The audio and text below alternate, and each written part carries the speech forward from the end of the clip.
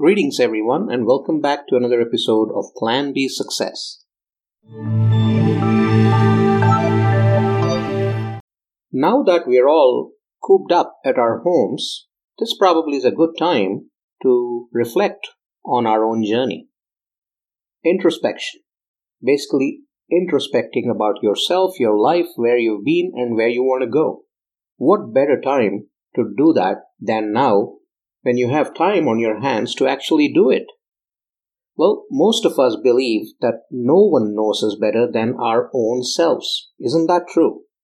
We believe we understand ourselves the best. It's neither our parents, nor our friends, our well-wishers. No one understands us better than our own selves. That's what we all believe, each one of us. We develop a strong conviction since childhood that we know what we want for ourselves in this life, and as a result, tend to defend our beliefs, our thoughts, ideas as vehemently as possible. We are fierce about protecting the way we think, the way we act, things that we want to do, the ideas that we want to work on and nurture. We are pretty fierce in terms of protecting and defending all those from anyone who thinks otherwise. Ironically, as we grow, we look back and we introspect. We look back and in retrospect, see how little we know of ourselves. The time that your dad wanted to advise you and you wouldn't heed. The time that your mother shared her thoughts on your preferences and you didn't want to discuss that anymore. All those thoughts and memories come rushing back. This happens more so when you face similar predicaments with your own children. That's the time you reflect back and think about how you behaved when you were a kid or when you were a child and how you behaved with your parents. Once you start experiencing that in your own life, that's when you start feeling that pain, that tinge from when you behaved similarly. Self-introspection is a vital part of our self-development. Knowing who you are, what you want to be, and where you want to go is an integral part of self-discovery. It's ideal to hone these skills right from your childhood. After all, clarity of thought is what helps us pave the right path for our own futures. In order to begin on this journey, first understand where you are in the current moment. Where are you currently? What are your current thoughts, aspirations, and priorities?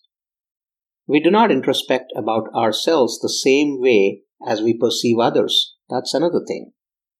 The way we think about ourselves and the way we perceive others is totally different. But it's important to have the same standards in order to effect true understanding of our own self. No one holds the same attitudes, thoughts, and beliefs all the time. They change, they evolve over time, over life. These tend to change and mature over time. A perfect example is your current self-introspection that shows you how these evolved over your lifetime. Think about it. What were your priorities when you were a child versus a teen versus in your 20s and 30s and so on? You will see that there's a major shift as life passes by. Our thoughts and attitudes are shaped by our experiences. We tend to shield our children based on our own experiences, don't you think?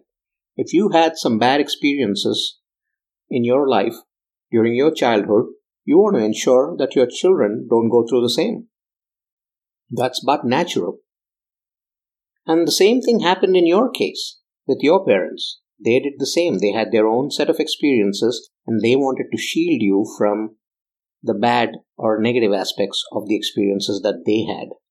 If we did not want to be contained by our own parents' experiences, how can we expect our children to not do the same?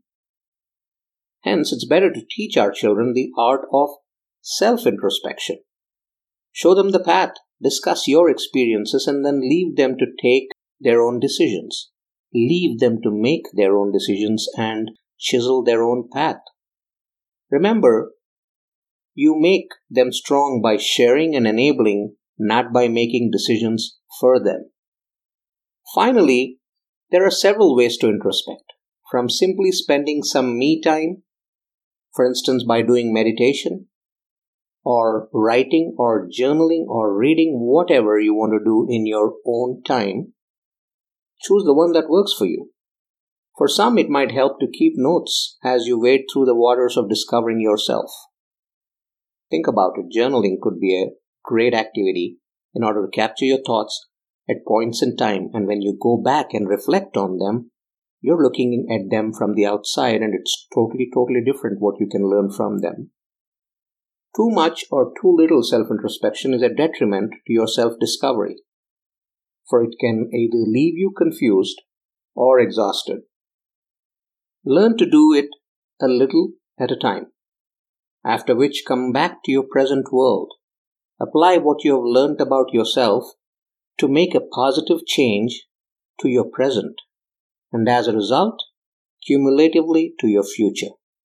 Over time, you'll be very comfortable with who you are, with who you were, and who you will be. And that's my promise to you with self-introspection. And that leads to self-realization and self-contentment, which is what we're all after. The best kept secret we're all after. Hey, I hope you liked that episode. Please make sure you tune in to Plan B Success Podcast on your favorite podcast listening platform, or you could even go to YouTube, or you could check out the episodes on planb.live or rajivmudumba.com.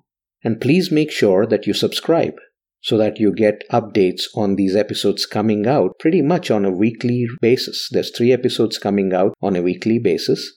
And take a moment to leave a review and a comment on any of the platforms that you subscribe to. Thank you very much.